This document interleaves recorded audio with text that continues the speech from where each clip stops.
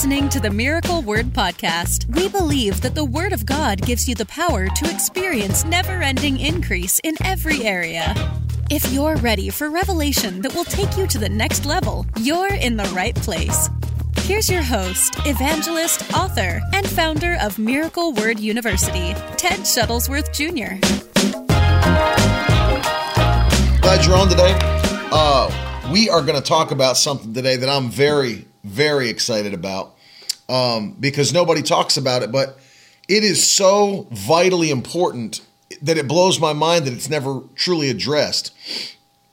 So we're going to deal with it. There's my mother-in-law, Suzanne, Ed and Colleen. Rohan's in the house. Good to see you, buddy. Lynn Ann's in California.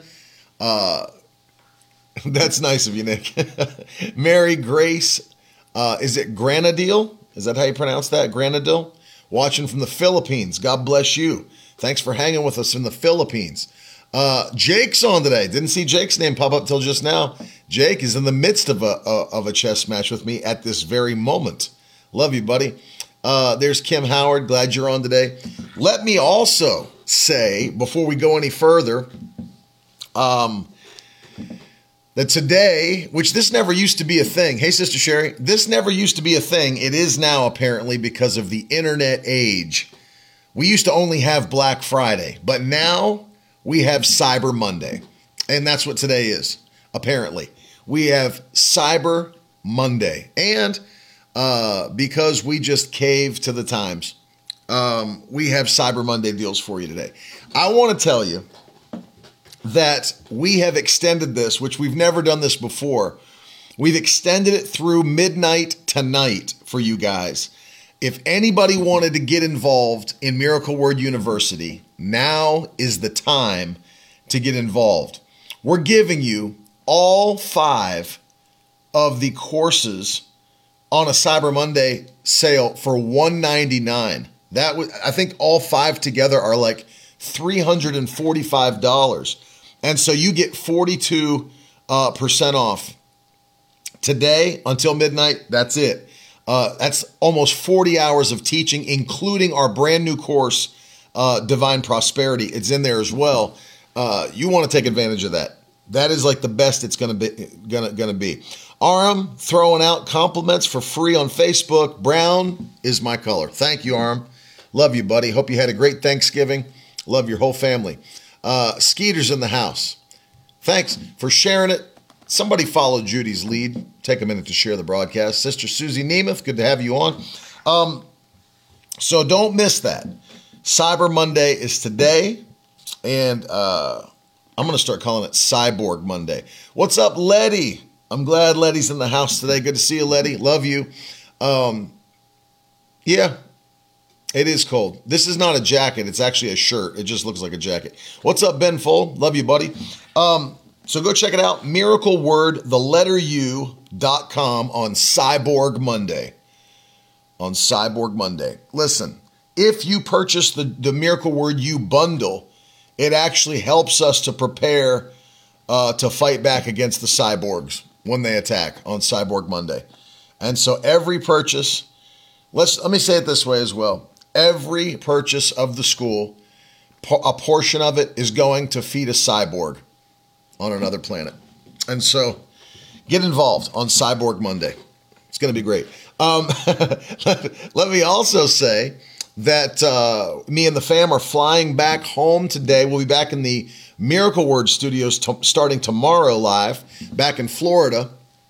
And we've got some great things planned for December coming up. Very much looking forward to a new month as we're getting ready to cross over. But it's going to be, we're going to finish with the strongest month of the year that we've had. And I'm very much looking forward to December. It's going to be awesome. We're finishing up the book for you guys on fasting and prayer before the fast starts in January.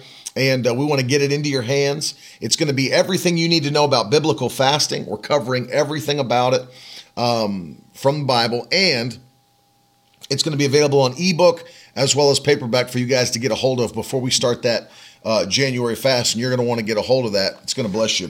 Let's jump in today to this. I want you to go with me to Romans chapter 12. And you saw what I put in the title, which was adjust your blind spot or fail. And people are like, what in the world does that mean? Well, I want to show you this because I've been thinking a lot about this over the last year, I think. This subject has kept bouncing around in my mind. I just keep thinking about different aspects of this. And I'm surprised now that I've come to the realization of how important it is that nobody really talks about it. And so I want to talk about it today, and I'm sure I'll be doing more on it. In fact, I'm sure it'll come into a book somewhere. But Mike said, cyborgs are real. Had to eject one yesterday at DCC service. A cyborg came into my uncle's church, apparently, and they kicked it out. All you got to do is unplug it from the wall. And so I want to deal with this. Think about this question quickly, because this is what I've been meditating on. I want you to think about it. I would say everybody, I mean, at least 98% of people think that they are pretty self-aware. You know, I would guess. I mean, if you agree with that, throw a hand up in the comments if you agree. If you don't, put a thumbs down in the comments, because I'd like to see where you guys are at on this. I feel like that most people think they're pretty self-aware, that they're pretty introspective. If you agree with that, hand up. If you don't agree, thumbs down. I would guess over 90% of people in society, if you ask them, they would say, yeah, I'm a pretty self-aware person. I feel that way. I feel like they think they are. So there's people agreeing with me in the comments section. Mike and Ed, Colleen, Elizabeth, Jackie, Rose. Nobody disagrees with that. Pastor Stephen does. Rohan. They all agree. I really do. I think if you ask the average person, that they would say, yeah, I'm an introspective person. I'm pretty self-aware. But even though the average person thinks they are, I actually, I don't think they are. I don't think the average person is very introspective at all. And we're going to talk about that because it does matter greatly. Like, it matters greatly. And I'm going to tell you why. But yeah, Jessica said even more, like 95% of people think they are. But I'm going to tell you why that's important, because people think that they're self-aware. They think that they are introspective. And in reality, they're not. They're blind spots everywhere. Have you ever, for example, let me ask you this. Have you ever looked at something that someone's doing, or the way people are doing something in their life, or it could be anything. I'm not trying to pick on any one thing. How they raise their kids, or what they post online, or things they say, how they act, or whatever. And have you ever just thought to yourself, what in the world is that person doing? Have you ever thought like that? Like, you see something and you're like, what in the world are they doing? Why would they do that?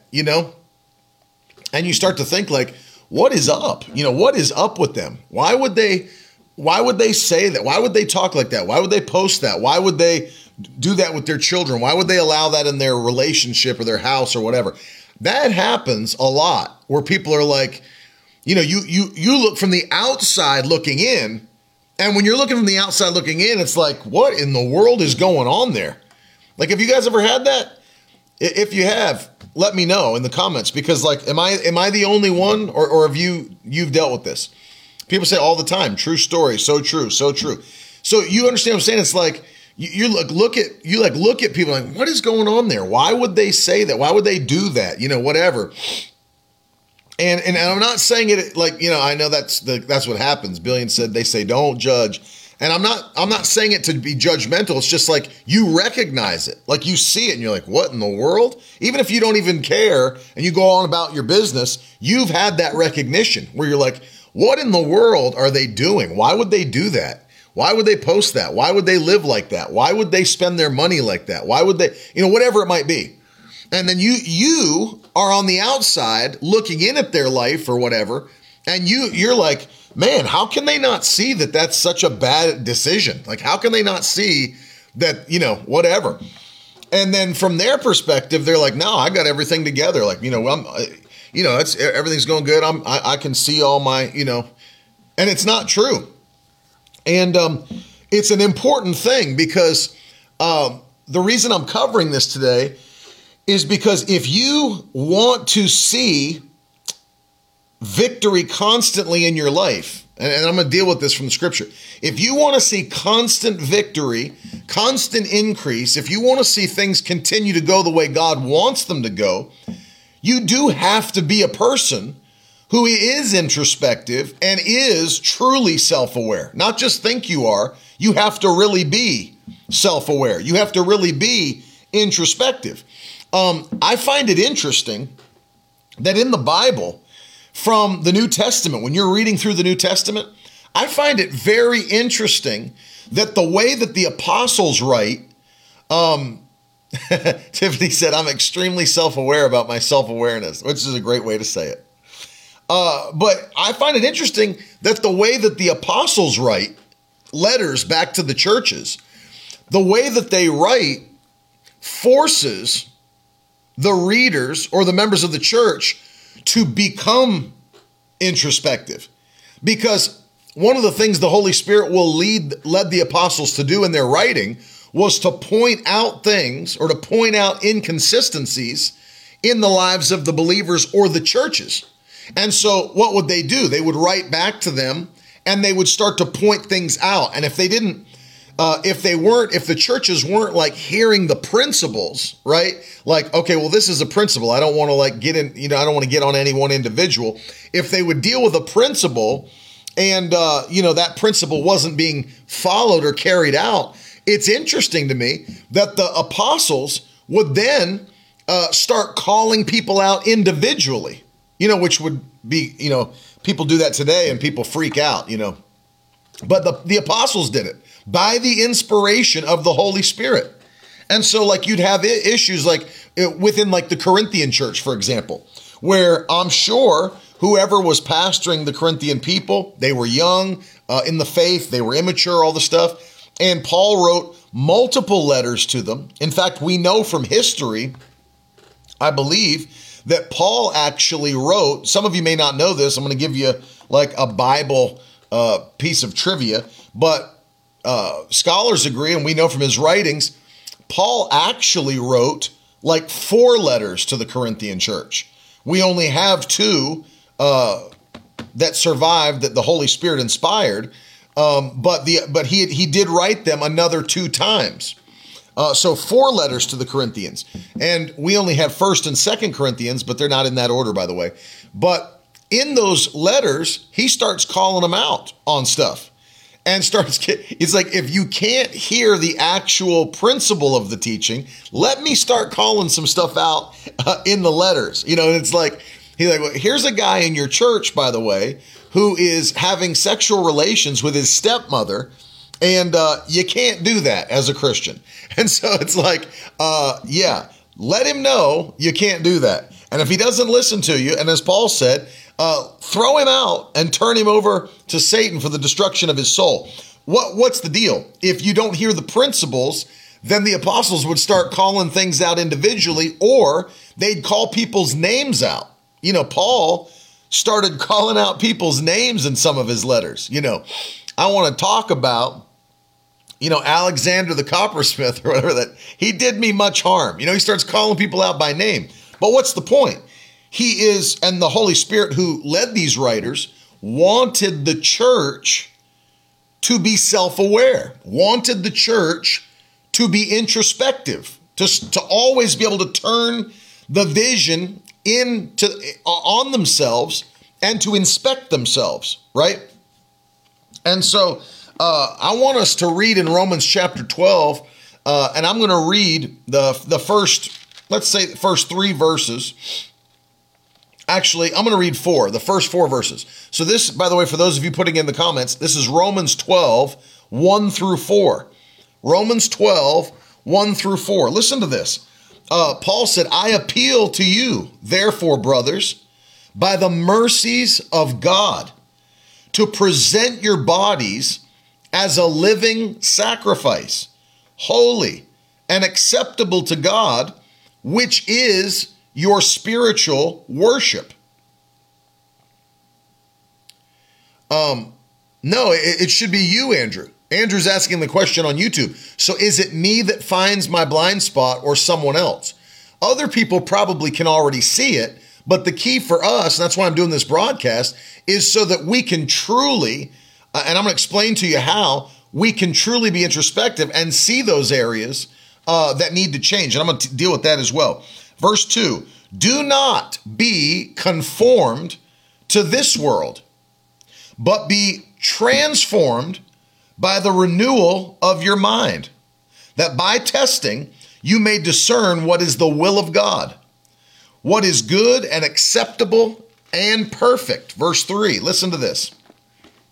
For by the grace given to me, I say to everyone among you not to think of himself more highly than he ought to think.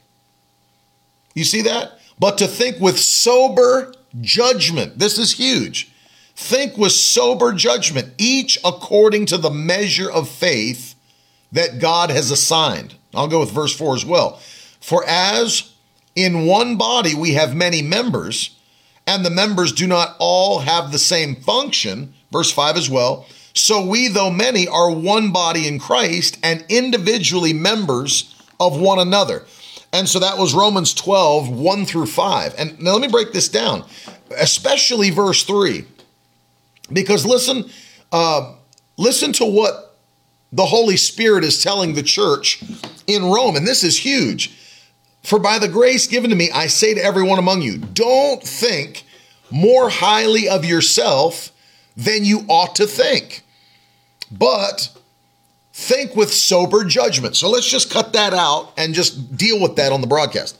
Don't think more highly of yourself than you ought to think, but think with sober judgment. Okay, so let's break this down. What causes people to fail? What is like one of the number one roadblocks to having constant victory and success and increase? It's pride. Pride. In fact, if you want to put it in the comments, put it this way: pride is an increase killer. Pride is an increase killer. Write that in the comments, if you will. Pride is an increase killer. And it is.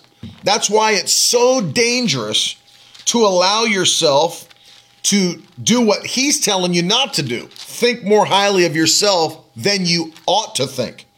Pride is a killer. Let me read to you Proverbs 16:18. Proverbs 16:18. The Bible says, pride goes before destruction, and a haughty spirit before a fall. Well, obviously you can't be in the midst of increase and falling at the same time. Amen. You can't be building and going to the next level if you're in the midst of destruction. And so the Bible tells us pride is a prerequisite for destruction, and a haughty spirit before a fall. It's actually the thing that destroyed Satan and destroyed at the time when he was Lucifer, and pride filled him, and he began to think to himself that he would take God's place in heaven. I will ascend into the heavens. I will be like the Most High. I'll be seated on the throne. And God said, no, you won't. And it actually caused him to be ejected, not just from his ministry position as an angel, but ejected from the presence of God forever. One thing, pride. So one of the areas that keeps us from truly being introspective, and I want you to catch this today, because this is one of the most important broadcasts I've ever done, and I mean that. I'm not saying that just because I want you to think this. I mean it. I wouldn't do that to you. And this is one of the most important broadcasts I've ever done, because we call ourselves the Victory Tribe. We're believing for victory. We're believing for increase. We want 2021 to be the greatest year we've ever had. But it's going to come through this principle that I'm teaching you today. It absolutely will. That pride is something that'll destroy you. A haughty spirit will cause you to fall. So one of the reasons that people are not able to be introspective or self-aware, as the Bible says we should be, is because they think more highly of themselves than they ought to think. They actually are very prideful. They're very haughty. I'm not saying everybody that's not introspective is this. I'm saying this is one of the reasons. Because what happens is, if you stop being self-aware or introspective about your life, one of the reasons you would stop doing that is because you think everything's perfect with you. Well, I don't need to be introspective. I don't need to be self-aware. I've got it all together. I don't have any issues. I don't have any problems. There's nothing wrong in my life. I'm fine. It's those people that have a problem. That's how people get. And I'm sure you've seen people get that way. It's not my problem. They have a problem. They have a problem. It's not me. You ever met those people before that they're always in drama with everybody and then they always blame the other people? Have you ever met people like that?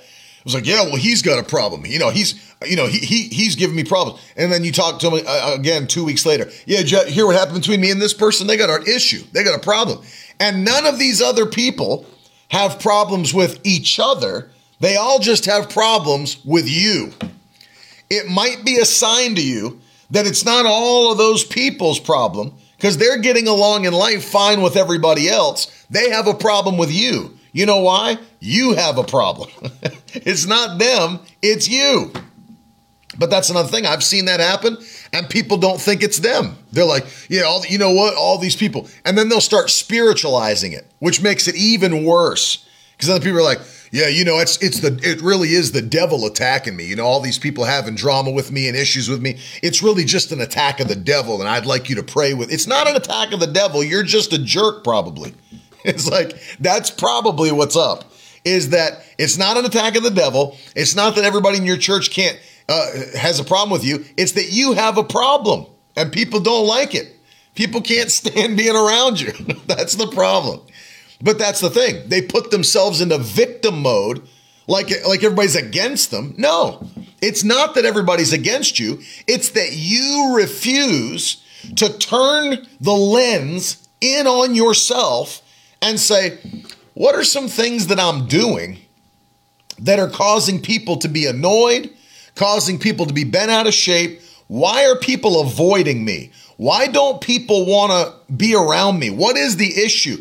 Turn the lens in and start becoming introspective. It's not an attack of the devil. It's not people coming to get. It's the fact that you're blind to some things in your life that are repelling people. You're blind to some areas that need to change. They need to change. Pride is an increase killer. A haughty spirit will bring you into destruction and a fall. And so, yeah, it's true. Mackenzie said it's crazy that you can be a prideful victim. It's so true. It's so true. And then, and people always point outwards. Well, it's his issue. It's her issue. It's his problem. And none of those people have problems with each other. They all just have a problem with you. It might be the case that you may want to inspect yourself. Or as the old psalmist said, chickadee check yourself before you wreck yourself. And David said that. Nick, search my heart, oh God. But understand this now. We're dealing with what Paul said to the Romans here. He said, don't think more highly of yourself than you ought to think, but think with sober judgment. And so I've dealt with this on the broadcast before. It is dangerous. If you've ever seen people that are successful, especially successful in the body of Christ, that fell into destruction, or they stopped increasing, stopped growing, and maybe they just, the psalmist said that, Jessica. They put yes people around them. And that is so dangerous. Do you know what I mean by that phrase? They just surround themselves with yes men. That no matter what they do, people around be like, yeah, that was awesome. Oh, you're awesome. That was great. Oh, you did. Man, you're so great at this. Oh, that's so good. And anything they do, the people they've surrounded themselves with tell them it's great. It's the best thing you've ever done. And you know what the problem is? They'll never call you on anything. If you do something dumb, if you do something wrong, those types of people will never be like, hey, you need to take a step back and look at what you're doing because that's not right. They'll never do that. They'll never do that. They're yes men. They're yes women.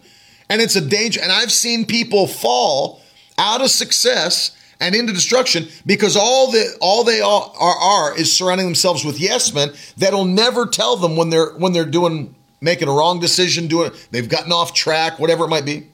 And so catch this. And I've dealt with this. I've said this on the broadcast before. Anytime that I even produce any content, this is a form of it. Anytime that I produce any content whatsoever, could be my broadcast like I'm doing today, could be like the new course that I just put out, Divine Prosperity Courses in Miracle Word University, could be the books that I'm writing, could be articles, blog posts I may write, something I may be mailing out to you at your house, something I'm emailing you. I will ask people, and I want to keep people around me that will call me on stuff that's not good or stuff that's off. So I will present those things before they're fully produced. I'll present those things to the people that I keep around me and say, what do you think of this? And then I ask this question very pointedly because I don't want people to just praise my work. That's the last thing I want. That's the last thing I want. Because here's why. If all I ever have is people praising my work, I will never, ever get better than I am right now. Think about that. If all you have is people that just praise every decision you ever make, you'll never be any better than you are at this very minute. And that's not God's plan. God's plan for you is never-ending increase. But you can't increase, you can't get better, you can't build to the next level if you don't know what it takes to get there. If you don't know what it takes to go higher or be more impactful, to be more effective, to be more efficient. And so I ask it this way. I say, I'll present the content that I've produced, and then I'll say, what do you hate about this? Like, I purposely ask that. What do you hate about this chapter, about this design piece, about this whatever? And I'll be honest with you, I may not want to hear it because I may be expecting that when I turn this over and say, hey, what do you hate about this? Somebody to come back and be, oh no, that's awesome. That's so good. It's perfect. It's good to go. Like, I may be expecting that, but then it may come back to me like, yeah, I think it looks horrible. I don't like the colors. I don't like the font. I don't like the way you worded this paragraph. And you have to be ready to hear that. Well, if it's going to be better, then you have to be able to look and see what is not good. And that's not just what you produce, it's also in your life. Think about it. And when I've dealt with, it'll keep you humble, Tyra. There's no question it'll keep you humble because you're presenting yourself for criticism. You have to be able to present yourself for criticism. Now, listen to it this way, because here's where you got to be careful. You don't present yourself to everybody for criticism. You present yourself to people who love you for criticism. That's a huge point. And I want you to catch this because here's how people actually have their emotions and their mental state destroyed, is that they just accept everybody's criticism. Now think about it. It's very dangerous to accept everybody's criticism. If I did that, I wouldn't even be in the ministry today. If I accepted everybody's criticism, because there's lots of people, number one, that aren't saved. Number two, that have religious spirits. There's other people that literally do not believe the way we believe as Christians, that call themselves Christians. I've had people call me, a heretic, a false prophet, I'm dangerous. I shouldn't be ministering to people because I'm leading them into deception and they'll end up going to hell because of my teaching. So if I accepted everybody's criticism, I wouldn't even be in the ministry. I'd just quit and be like, man, maybe they're right. Maybe I am a false prophet. But no, you don't accept everybody's criticism.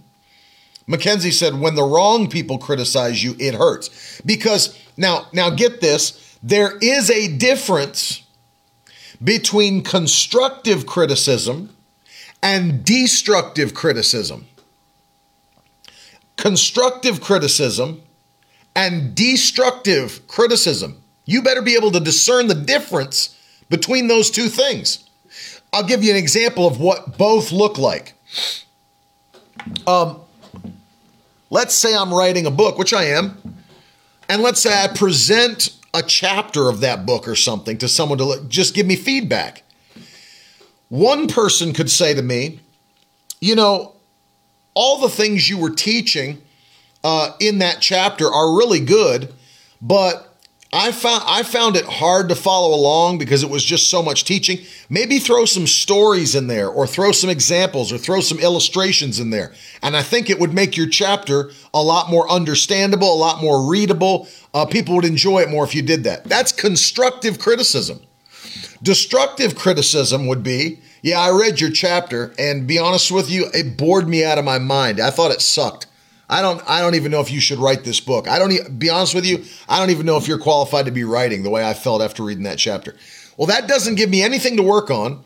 It's not done out of love, and it's actually destructive to me in what I'm trying to accomplish. So you have to be able to, it's one thing to say, you didn't really word those paragraphs correctly. It's another thing to say, you're an idiot. You're a moron. I don't think you can write at all. Very different. Both people might be saying those things about the same thing. You read it and said, you didn't word those right. You didn't put that together right. You're a moron. You're an idiot. You probably shouldn't be writing. The other person says, hey, your grammar, your syntax was a little off in those paragraphs, made it hard to read. If you would correct that, we would catch on immediately. There's a difference. And you do have to be able to discern the difference between constructive and destructive criticism, or else you'll be destroyed. And then let me say it this way as well. And I've said this before. My cousin's making me laugh. Is this why you don't respond to my texts anymore? Write this in the comments. And I've had you write it before. I'm going to say it again. It applies so strongly to right now. Put it in the comments. Never take constructive criticism from someone who has never constructed anything. Write that in the comments. That's a word to live by. Never take constructive criticism from someone who's never constructed anything. Very, very important. If we would just get that one principle in our spirits, you'd never be discouraged by things people said about you. Never take constructive criticism from someone who's never constructed anything. I'll use Mackenzie as an example. She's watching from New York. Mackenzie's a worship leader. She's also a songwriter. And so if somebody came up to Mackenzie and heard her writing a song that she was writing and said, that song really sucks. I don't think that's not the way to write a song. Well, consider the source. Is that person a musician? Is that person a singer? Has that person ever even written a song before? Because if not, who gives a crap what you think about it, to be honest with you? You see what I mean? Same thing if I was, writing a book. If somebody came up to me and said, I don't think that's the way to put a book together. Oh, have you put a lot of books together? How many books have you written? How many books have you written? Well, none. I just don't think that's what. Well, then I don't need to hear what you have to say because I don't take constructive criticism from people who haven't constructed anything. I don't take constructive criticism from people who haven't constructed anything. Let me ask you, if I decide I'm going to build a house from ground up, would I go start getting mentorship and advice from people that have never built anything? No, I'm never going to do that. I'm never going to do that. I'm going to talk to people that have built in the past. How do you build? How do you dig for a foundation? How do you pour a foundation? How do you frame a house? Could you give me some tips on framing? Or could you give me some tips on framing a house? I know you've framed a lot of houses. Have you seen anything that, like, when you first started out that you learned later about framing a house that really, like, man, I wish I'd have known this when I started framing? Why am I talking to them about that? Because they've framed a bunch of houses before, and they've done many times what I'm doing for the first time. You see what I mean? That is extremely helpful. Now, let's move to this point here, because I understand we start with pride. One of the main reasons people will not be self-aware, introspective, pride. They won't turn the lens on themselves because they don't think it needs to be turned on themselves. Mackenzie asks in the comments, do you think it's wrong to ask advice of people who have never constructed anything about the finished product? No, I don't think it's wrong about that, but I do think you need to temper your expectation about what they say or what types of criticism you're taking from them. See what I mean? So she's giving the example on the comments. Let's say you're serving a meal to somebody that doesn't cook. They're not a chef, but they're still going to know if they like the food or not. Of course they will. Yes, they will. But it's one thing to say, I don't think that tastes good, or I don't enjoy that dish. I don't enjoy the taste of that meal.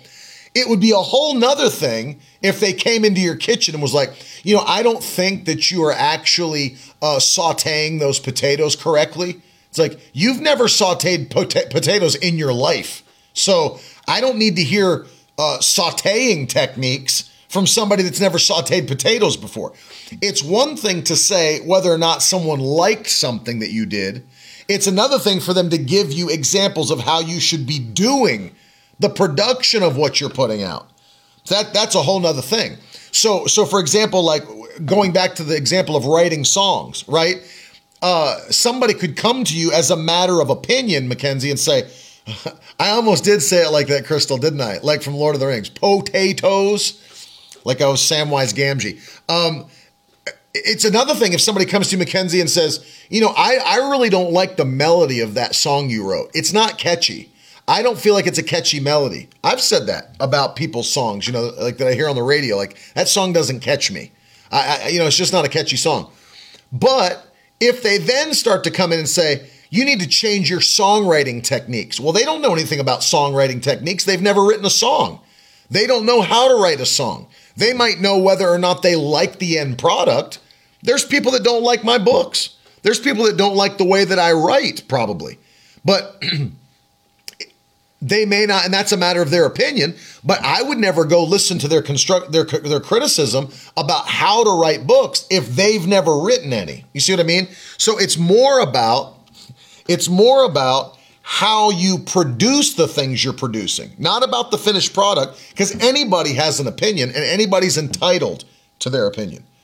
I don't like the food you made. I don't like the song you wrote. I don't appreciate the book you wrote. That's one thing. That's an opinion. They can feel that way if they want to. But then talking to you about how you produce the content you produced, it's a whole nother thing. Because they've never done that kind of production before, so they're not qualified to speak about it. So I'm very careful who I allow to speak into my life about things that I'm doing. I look at their life and say, okay, what have they done in this area that's far greater than what I've done in this area? And if they haven't, then I don't take the criticism. I just smile and nod and say, thank you. Thank you very much. But moving past that, think about this. Not only never take constructive criticism from someone who's never constructed anything, here's another one that will help you for the rest of your life. Because sometimes those things come unsolicited, right? Many times criticism, especially destructive, comes unsolicited. You weren't even asking for them to tell you what they thought, and they told you anyway. Now that's a way to judge it, by the way.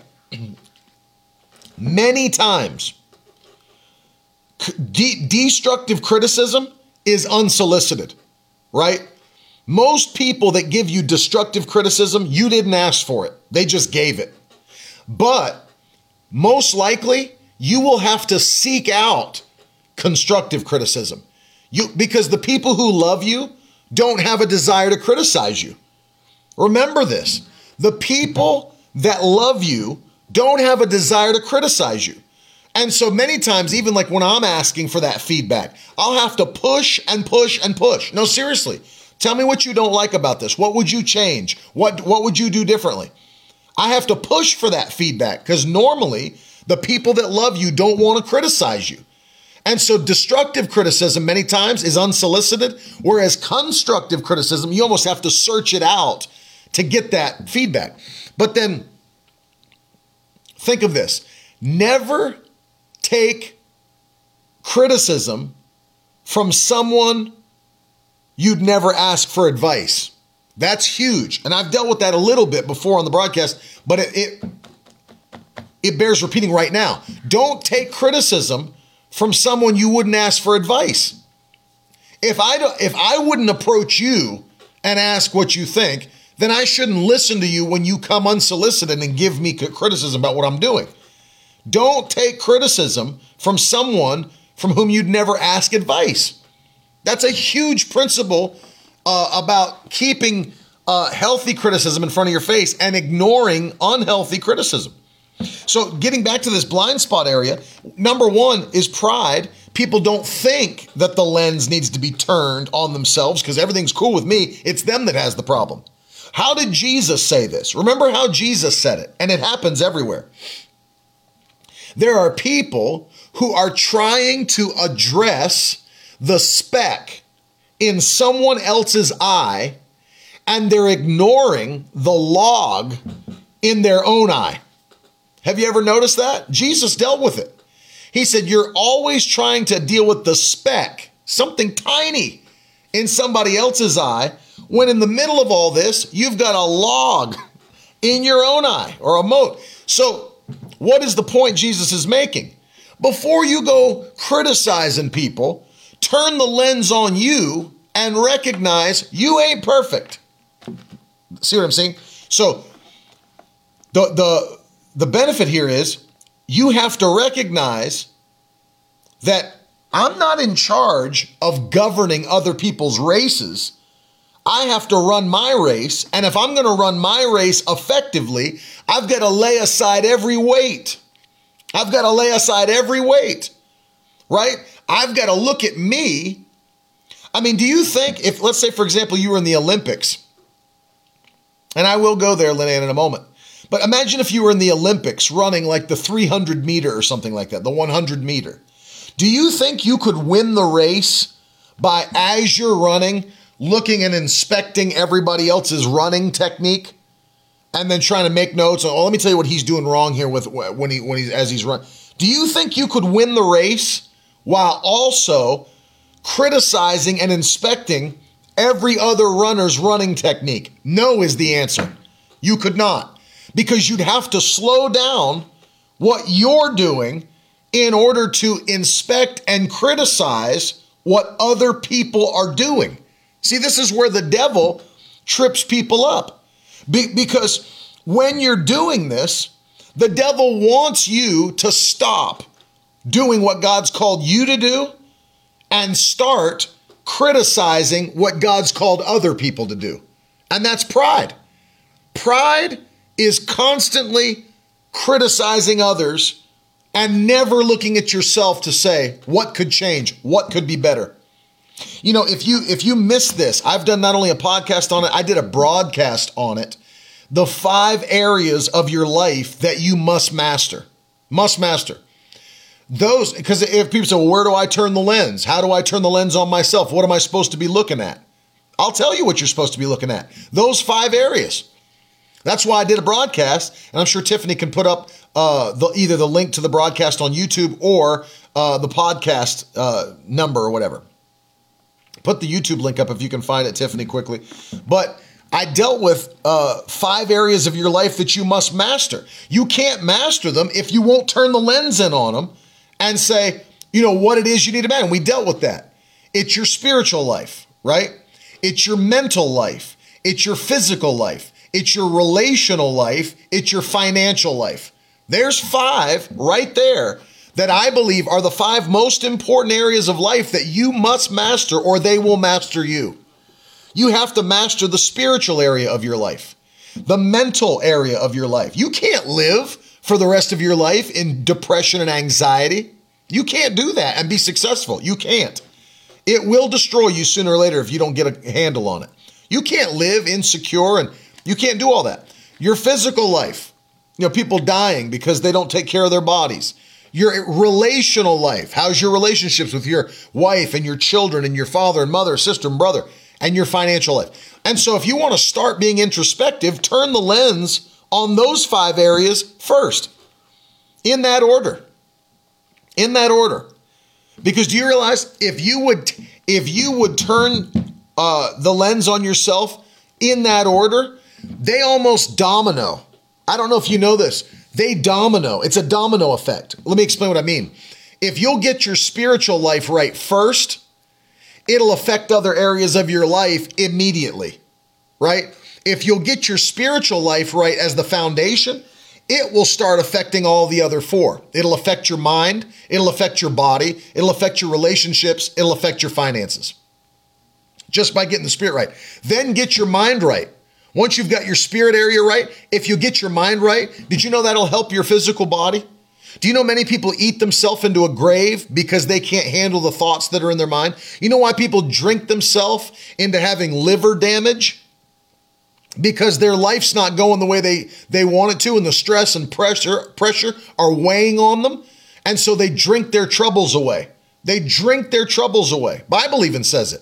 It's for people that wine is for people trying to forget their troubles. And so if you get your spirit right, then you get your mind right, guess what? It'll start affecting your body and your relationships and your finances. If I don't love myself, how can I love my neighbor? That's why loving myself has to come first. Because if I'm unhappy with who I am, I'll always be in a state where I'm not able to love my neighbor. Love your neighbor as yourself. That's what the Bible says. Love your neighbor as you love yourself. What you would do for you, do it for someone else. But if I don't love me, then I'm not going to be able to see what I mean. There's the link on Facebook, but if you could put it into YouTube as well, there's the link in the Facebook comments. We're going to put it in the YouTube comments as well. And then you keep moving forward. If my body's right, then look, guess what? Medical bills aren't there, all this extra stuff. And then your finances start being affected and your relationships start being affected. And so you start turning the lens on yourself. And let me say this. I would start this in December, because one of the things, when I gave you the word that the Lord gave for us for 2021, that there's going to be a mighty anointing manifest in our lives that are faithful, and that the hand of God's coming upon us in a new way. We're going to run with momentum. We'll run and not grow weary. We'll walk and not faint. We're going to outrun our enemies in 2021. The power of God's coming upon us to run like never before in 2021. If that's going to be the case, I dealt with this earlier. Elijah the prophet did something before he took off running. What did he do? He gathered up his garments. That's an action that he took so that he wouldn't trip up or fall while he was sprinting. And so I asked the question, what can we do in December and November that would be gathering up our garments for 2021? What would it mean for us to gather up our garments and prepare ourselves to run in 2021? Well, here's the answer to that question. This is the answer to that question. And there's on all platforms, there's the link to that YouTube broadcast for everybody. Here's what we could do. We would take these 5 areas of our lives. I mean, if you have to, take out your phone notes, take out a pad and a pen, and write them out. I want you to do this because introspection, being self-aware, it will cause you to flourish. If you'll do it. Take out a piece of paper, take out a pen, write those 5 areas down in columns. I don't care if you want to do an Excel spreadsheet. Spiritual area, mental area, physical area, relational area, financial area. Write them down. And then here's what I want you to do. I want you in your notes to write the areas that need to be changed immediately. There's my friend Tim Adams, Deacon Tim Adams, greatest guitar player east of the Mississippi River, and some say in America. Love you, Tim Adams. Write those 5 areas down, and then listen to me. I want you to look at it and be honest. What needs to be changed about your spiritual life? Do you read the Bible daily? Are you staying in the Word of God? Do you pray on a daily basis? Are you being faithful to church? You know, those types of things. Look at your spiritual life, your spiritual disciplines, and say, am I doing this? Am I reading the Bible? Am I praying? Am I really being faithful to church? Am I tithing and giving? Because that's a spiritual thing.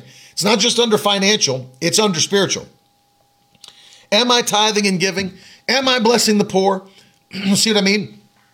And then if you're not doing those things, write it in that column, okay? Here's what I need to change. Here's what's not good about my spiritual life. I'm not reading the Bible daily. I'm just not. I'm not praying on a daily basis. And I mean seriously praying. I don't mean just like, Father, bless the food. Father, thank you for a wonderful day. I'm going to sleep. I don't mean that. I mean praying. And you write them down.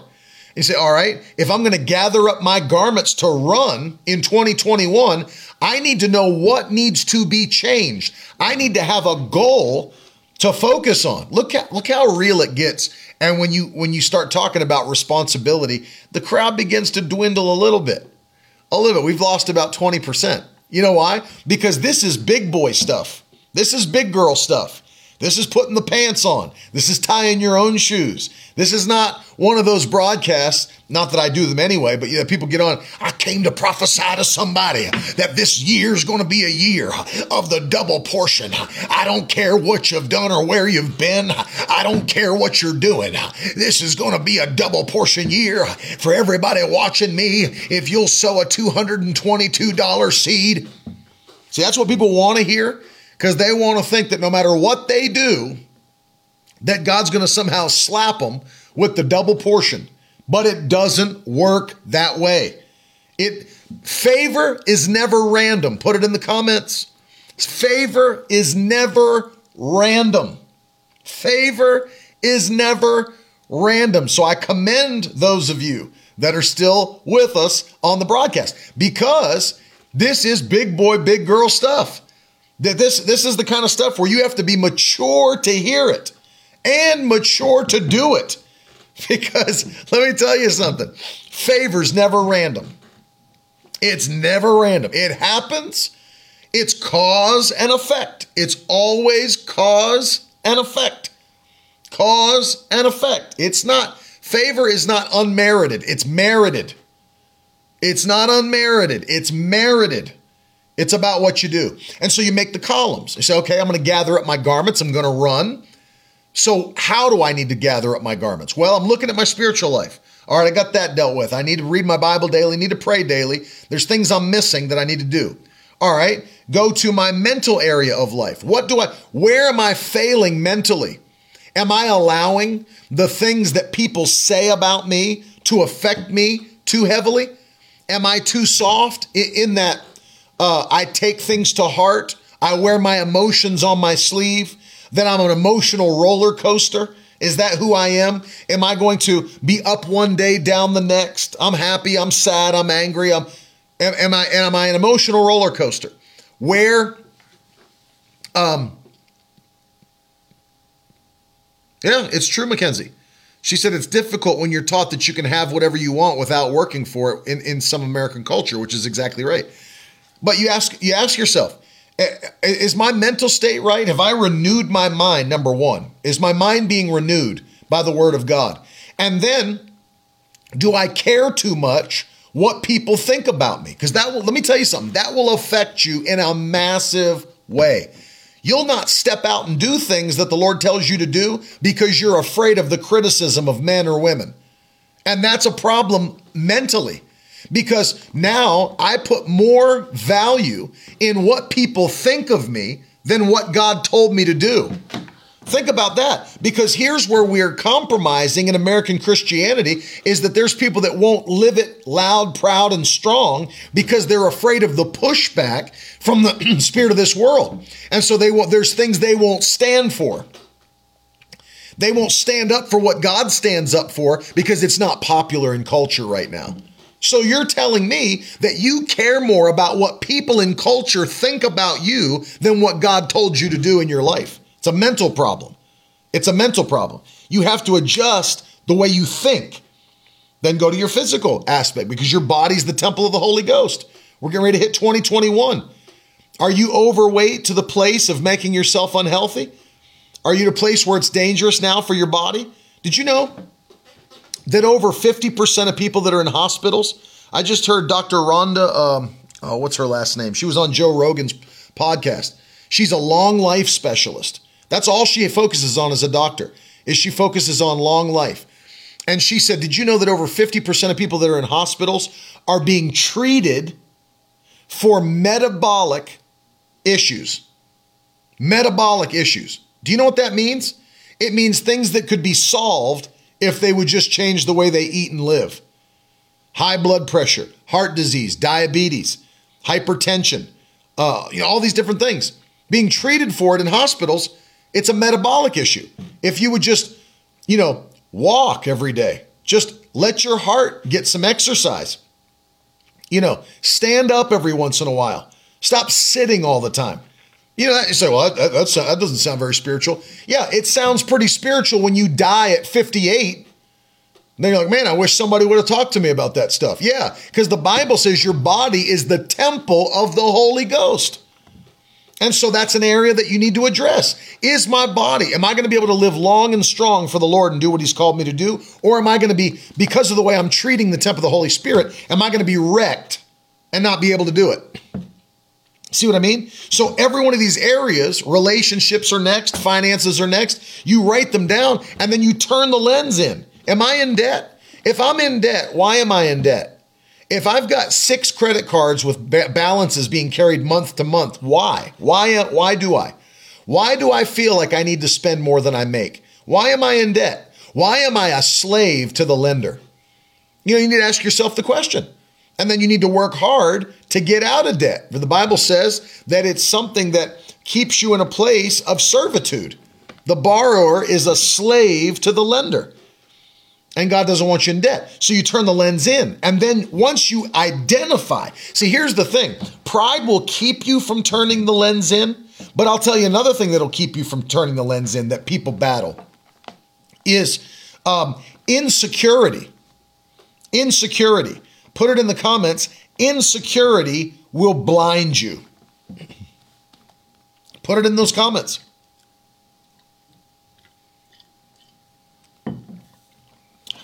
Norman in New Brunswick said, I just had 5 pancakes. I suppose I should go for a walk. Yes. Although it's probably like 22 degrees in New Brunswick. Insecurity will blind you. Put that in the comments section. This is huge.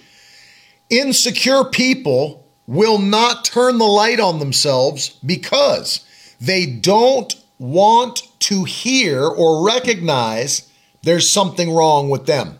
That's devastating to an insecure person. They want to feel like everything's right with me. And they don't want anybody to know. They don't want anybody to think there's something wrong with me. I'm insecure about it. And that's it's a trick and an attack of the enemy to keep you insecure and not bold. Let me show you Hebrews chapter 4 real quick. Notice what keeps people out of the presence of God. Hebrews chapter 4, listen to verse 16. I'm in Hebrews 4:16. The Bible says, let us then with confidence, draw near to the throne of grace, that we may receive mercy and find help in the time of need. So notice what the scripture is telling us here. There's a way to approach the throne with confidence. Do you know why the devil keeps people from being able to approach God's throne of grace in prayer is because the devil will get you to feel like you're unworthy to be in the presence of God and ask him for anything. Well, who do you think you are? Look at all the stuff you've done. Look where you've come from. And you know what that does? When the devil talks to you that way, it puts insecurity into your spirit. Then you know what happens? Is that you won't approach God because you're insecure about your past, about your life, whatever it might be. And the devil's got you living in insecurity, and there's not boldness, there's not confidence. Isn't it interesting to you that when, think of this. This is all you need to know about boldness, confidence versus insecurity. Isn't it interesting to you that when the devil deals with people, it produces insecurity? But when the Holy Ghost deals with people, it produces boldness. Doesn't that blow your mind? Doesn't that open your mind to understand where insecurity comes from?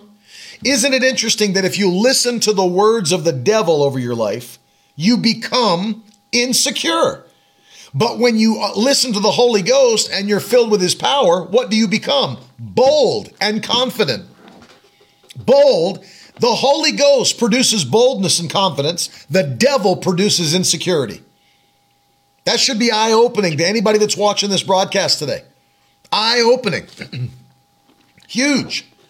Huge. Because we won't even approach God properly without the boldness and the confidence. But also, look at this. We won't turn the lens back to ourselves without confidence and boldness.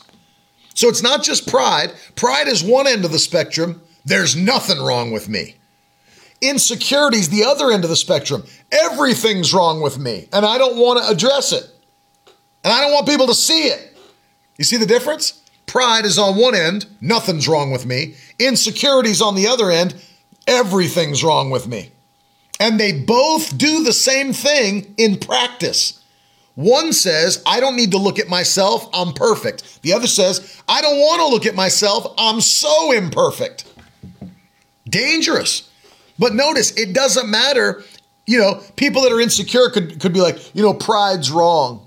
Pride is wrong. It's a sin. But then people on the other side that are pride, like, it's so dumb to be insecure. That's just, don't be insecure about yourself. Be bold, be confident. But both of them in practice keep the lens from turning on your own life. And so what can you not do? Here's what you cannot do at that point. What Paul, by the inspiration of the Holy Spirit, commanded the church in Rome to do. Don't think more highly of yourself than you ought to think, but think with sober judgment. Whew. I just want you to put in the comment section those two words. Sober judgment. Sober judgment. And as you're writing that, think about this. A sobering judgment. If you told somebody that, let's say your spiritual leader, hey, pastor's going to meet with you. Pastor wants to meet with you. And when pastor meets with you coming up this Monday night, he's going to pronounce a sobering judgment on you. You'd be sitting around thinking like, what in the world did I do that I'm going to be, soberly judged for? It's going to be a sobering judgment. It's going to snap. Like you'd start thinking to yourself, like, what in the world in my life? I'm getting ready to get a sobering judgment. So notice this. Notice what Paul said. Don't wait to have someone else judge you. Judge yourself. Judge yourself. Soberly judge yourself. Be honest. Turn that lens on yourself and judge yourself. And the Bible says, Jesus said this, if we'll judge ourselves, we will not be judged. If we'll judge ourselves, we will not be judged. Now, I want you to stop and think about that, because that is a huge phrase. And this is I'm so glad you're with me on this today, because this is a huge thing to get us ready for 2021. And I'll tell you something. Most people won't do this. You will, I will, but most people won't do this. And it's the reason that their increase, their blessing, their building of their purpose in their life won't happen. If we'll judge ourselves, we won't be judged. Think of it this way. I'll use a very practical example so you see where I'm going with it. Like I used before, let's use the physical aspect that I talked about. People in hospitals, right? Over 50% being treated for metabolic issues. Okay. Why do we wait until something is a crisis to deal with it? Did you ever ask yourself that question? Why do people wait until something is a crisis to deal with it? For example, people that, I always wonder this, like, why do people wait until they've had a stroke, or until they've had a heart attack, or until they've had, until they're diagnosed with type 2 diabetes, or until, they have hypertension that's so intense, or, high blood pressure that's through the roof? Why do people wait until those crises happen before they decide to make a change in their life? Why do you wait until a doctor tells you you have to eat a certain way, or else you're going to die? Like, why should we have to wait for that? You know why? Because people didn't judge themselves. So what happens? What happens? If you don't judge yourself, what happens? You'll be judged. So if I look at, and I did look at myself, I did look at myself in this area and recognized that I was, going crazy on food, looking introspectively at my own life. Look back in September and August of this year, when I looked at myself during preaching revivals and realized, like, man, I'm missing it in this area. I'm even like winded and tired while preaching. I can't even perform the way God wants me to. I can't even minister the way God wants me to because of the fact my body is like totally out of shape. I was the heaviest I'd ever been in my life. So what do you got to do? Am I just going to keep going down that path until I become obese to the point it's affecting my health? Or do I turn the lens on myself and judge myself and say, you know what? I'm going to make changes before changes make me. God bless you, Brother Chris. Love you, man. I'm going to make some changes before changes make me. So what did I do? I took steps, measures, lost 30 some pounds in about 60 to 70 days. 30 some pounds. In 60 to 70 days, I was, lighter than I've ever been, all the way back to the beginning of my marriage and out of Bible school. And what happened? You have to make those changes. I didn't make them because there was something wrong with me. I was judging myself so that I wouldn't be judged later. Judging myself now so that I don't get judged later. So watch, if I'll judge myself, we're still talking about the physical area of eating or diet or whatever. If I judge myself now in that area, then guess what? A stroke is not going to judge me later. And don't get this, listen, don't get this twisted. I'm not teaching that if someone has a stroke, it's God's judgment upon them. I'm not saying that. I'm saying a stroke is a judgment for the way you've lived on your body. Type 2 diabetes is a judgment for how you've lived on your body, not a judgment of God. I'm just talking about it happened because of choices you made that never got corrected. And so that's the end judgment of those uncorrected choices. But if I will be the judge, a stroke will not be my judge. If I'll be the judge, diabetes will not be my judge. If I'll be a judge, hypertension will not be a judge. You see what I mean? If I will judge my finances and not spend more than I make, the Bible says a fool spends all that he has. I won't spend all that I make. I won't live beyond my means. I won't do all the things that stupid people do that's caused America to be in destruction financially. If I'll judge my finances, guess what? Bankruptcy won't be my judge.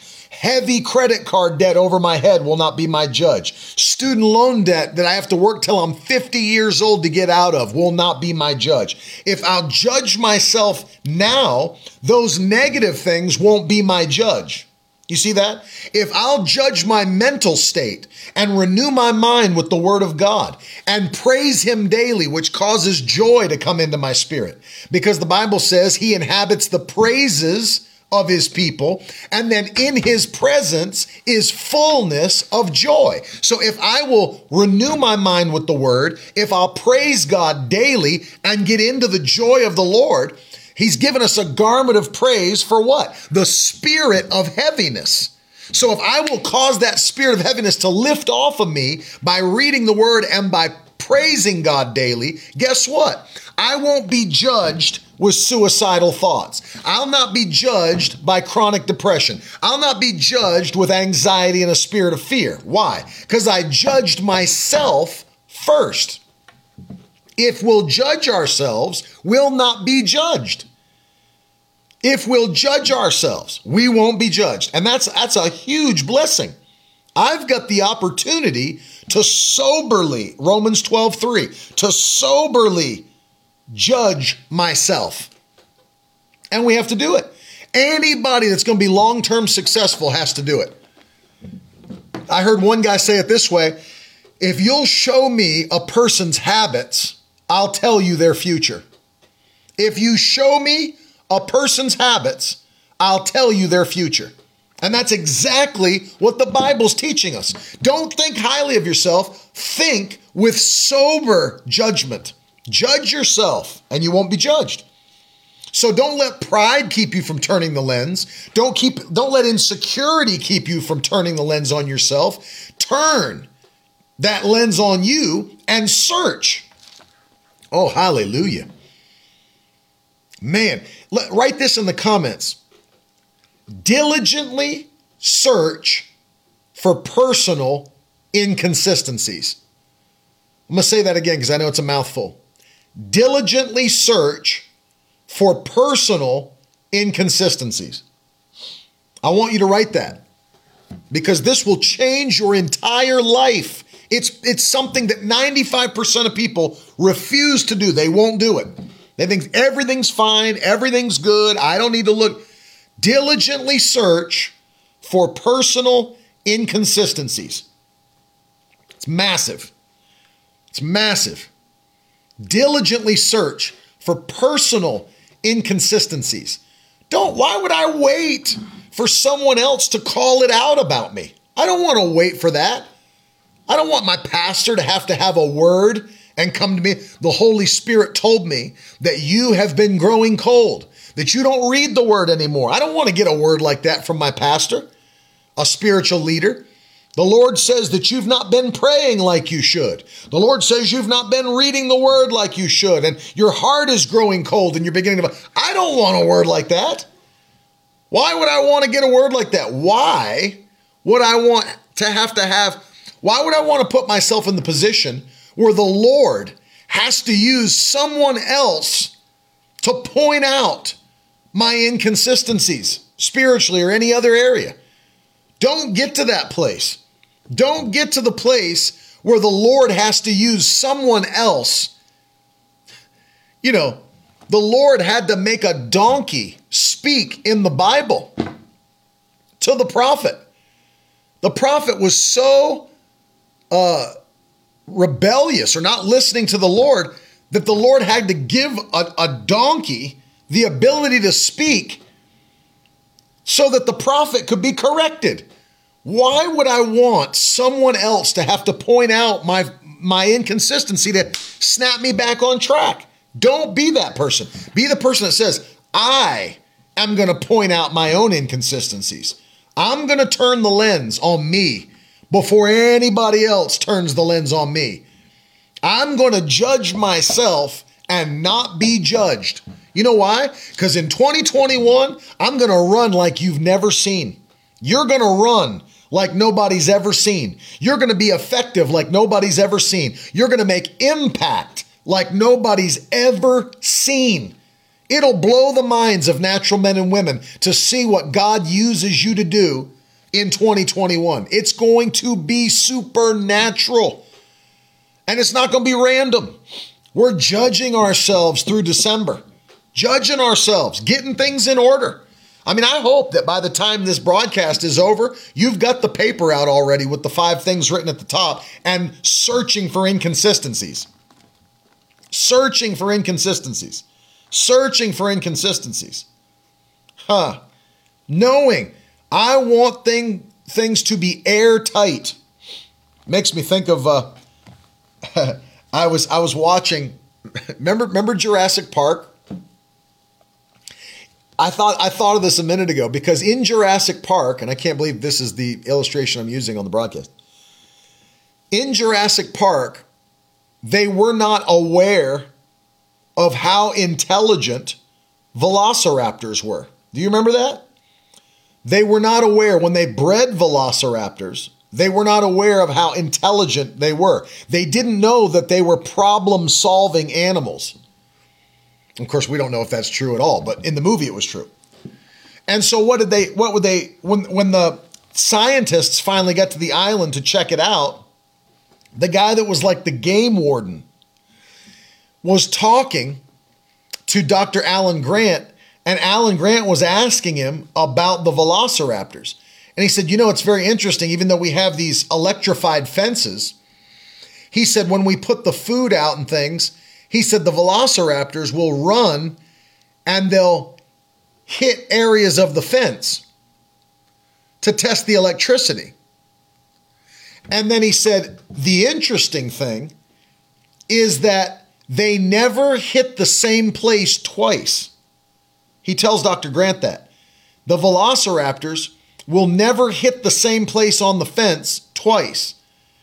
He said they're testing the fences for inconsistencies in the electrical current. They're problem solving. What are they doing? They don't want to be caged in. They want to get out. So what are they doing?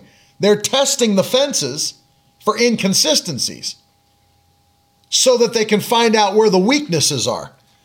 Why? So they can then exploit the weaknesses. They'll exploit the weaknesses. Remember this phrase? That a chain is only as strong as what? Its weakest link. Its weakest link. So if you were going to use a chain for something extremely important, like, lowering yourself off a cliff, you'd want to know that chain was very strong and had no inconsistencies. So what would you do if you found a weak link in that chain? You'd cut it off and recast it and put a one on there to replace it that was perfectly strong. But what did you have to do to do that? You had to locate the weak link. You are only as strong in your life as your weakest area of life. Think about that for a minute. You're only as strong in your spiritual life, in your mental life, in your social life, whatever it is, as the weakest area of your life. So it doesn't matter. Like it does. Let me give you an example. I've used this example on the broadcast before. If you go back during the Voice of Healing, Brother Jack Coe was a powerful healing evangelist. Powerful healing evangelist. Had amazing miracles in his meetings. Had tens and tens of thousands of people under his tent at one time. Huge ministry. Biggest tent ever made. Miracles like you wouldn't believe. And the man died before he was 40 years old. Stop right there and think about that. Here's a man, obviously had a spiritual life that was on point. God was using him to do amazing miracles, preaching the gospel. People were coming, getting saved from all over the place. People were being edified spiritually, all this stuff. So obviously he had powerful miracle ministry. No question about it. No question about it. I'm sure the finances were flowing in his ministry, allowing him to do more and more and more and more. Strong financially, strong spiritually. But what happened? died before he was 40. Why? Because your life is only as strong as the weakest link in your life. You know what his weak link was? Obviously, his physical body. He was morbidly obese. Died. Would not judge himself in the area of his eating and died. Well, it doesn't matter how strong his miracle ministry was. It doesn't matter how many partners he had. It doesn't matter how many people were giving money to his ministry to touch the world. None of that mattered because he still died before he was 40 because he was only as strong as the weakest link of his life. And because he did not judge that area of his life, notice it's one of the ones that falls under the 5. Spiritual, mental, physical. So, physical is not that important. Tell that to Jack Coe, who's in heaven today, when he should have been able to live long like Oral Roberts or any of those other preachers to preach the gospel. Live long like Brother Hagin, 86 years old. Live long like Brother Roberts and keep preaching. Couldn't do it. Why? Only as strong as his weakest link of his life. That's why those 5 things got to be in front of your face as a Christian. And you got to be constantly updating yourself. Where am I here? Where am I here? Where am I here? Because those are the 5 areas that will affect you more than any other area of life. If you'll get 5 things on point in your life, there's no limit to how high you can fly. There's no limit. And I've noticed this. I've talked to my cousin about it. I've thought about it. I've meditated on it. That the average person refuses to be introspective. They refuse to be self-aware. They won't turn the lens on themselves. And I'm just telling you, that's right. Recalculating it. It's a wake-up call because understand this. We have a word to stand on for 2021. We're going to run with momentum, run and not grow weary, walk and not faint. We're going to produce like we never have. What we touch will be blessed. Where we go will be blessed. We'll increase. We'll see God's hand upon our lives and families. But it's not random. It won't be an accident. Won't be random. We're gathering up our garments in December. That's right, Christina. She said, if you conquer yourself, you can conquer the world before you. Judge yourself, you'll not be judged. And so what are we doing? We're using December. And I'm going to pray for you in just a moment. We're using December to gather up our garments to get ready to run. And we're going to run. But we're not going to be able to run with weak links. Got to get them out. Identify them. And it's not like it's like this 30, it's not this 30-point personality test. It's 5 things. It's 5 areas of life. And that's why we put I want you to go back. And if you didn't watch that broadcast on the 5 areas of life that you must master, either listen to it on the podcast or watch it on YouTube because it needs to be something we address immediately. The weak won't do it. Those that are treading water won't do it. Those that are in maintenance mode, which God hates, by the way, won't do it. We will, because the victory tribe will keep seeing victory. But the only way to keep seeing victory is to judge ourselves so that we'll not be judged, so that we're in position for God to bless us. Notice this. We have to be in position for God to bless our lives. If we're out of position, he can't bless us. It's not that he doesn't want to. He wants to. But we have to be in position for him to bless us. And so I'm going to pray right now 2 things, specific things over your life. Those that are watching, and maybe you're watching on the replay, maybe you're listening to the podcast. I'm going to pray 2 things that are so vitally important over your life. Number 1, I'm going to pray that any ounce of pride that the devil has tried to use to put into your life to destroy you will be driven out today by the power of God. Driven out of your life. Even pride that you didn't realize was there, God would drive it out. Number 2, that any insecurities that would keep you from turning the lens of sober judgment upon yourself would be driven out, and that boldness and confidence from the Holy Ghost would come upon you today. Did you know that's a scriptural prayer? Paul, the apostle, asked the church at Ephesus to pray the same thing over him. He said, pray that boldness would be granted unto me. We're going to pray for you today. Every person that's watching, I want you to bow your head unless you can't and receive this prayer of faith by the Holy Ghost. Father, in Jesus' name, I'm praying for every person. We love them, Lord, part of the Victory Tribe. I pray that today, that foul spirit of pride that caused Lucifer to be destroyed, that's destroyed so many others in the past, any ounce of it that tries to touch God's people today, those that are listening, those that are hungry to go further than they've ever been, Lord, drive that pride out of us today. In Jesus' name, empty us of pride. Let us be filled with humility, filled with meekness in Jesus' mighty name, filled with humility, filled with meekness. Drive pride out by the power of the Holy Spirit.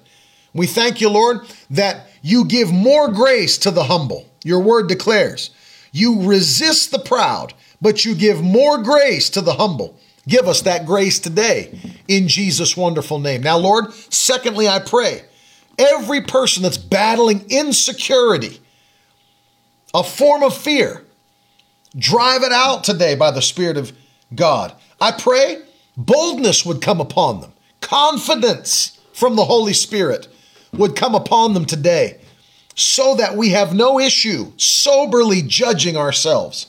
In Jesus' name, let us soberly judge ourselves and will not be judged. And then, Lord, finally, I pray that in this new year of 2021, you would open up the windows of heaven, open doors that no man can shut. Shut doors that no man can open, no demon can open, no devil can access. And let us run, make the crooked places straight. Let us run with divine momentum like we never have in 2021 in Jesus' mighty name.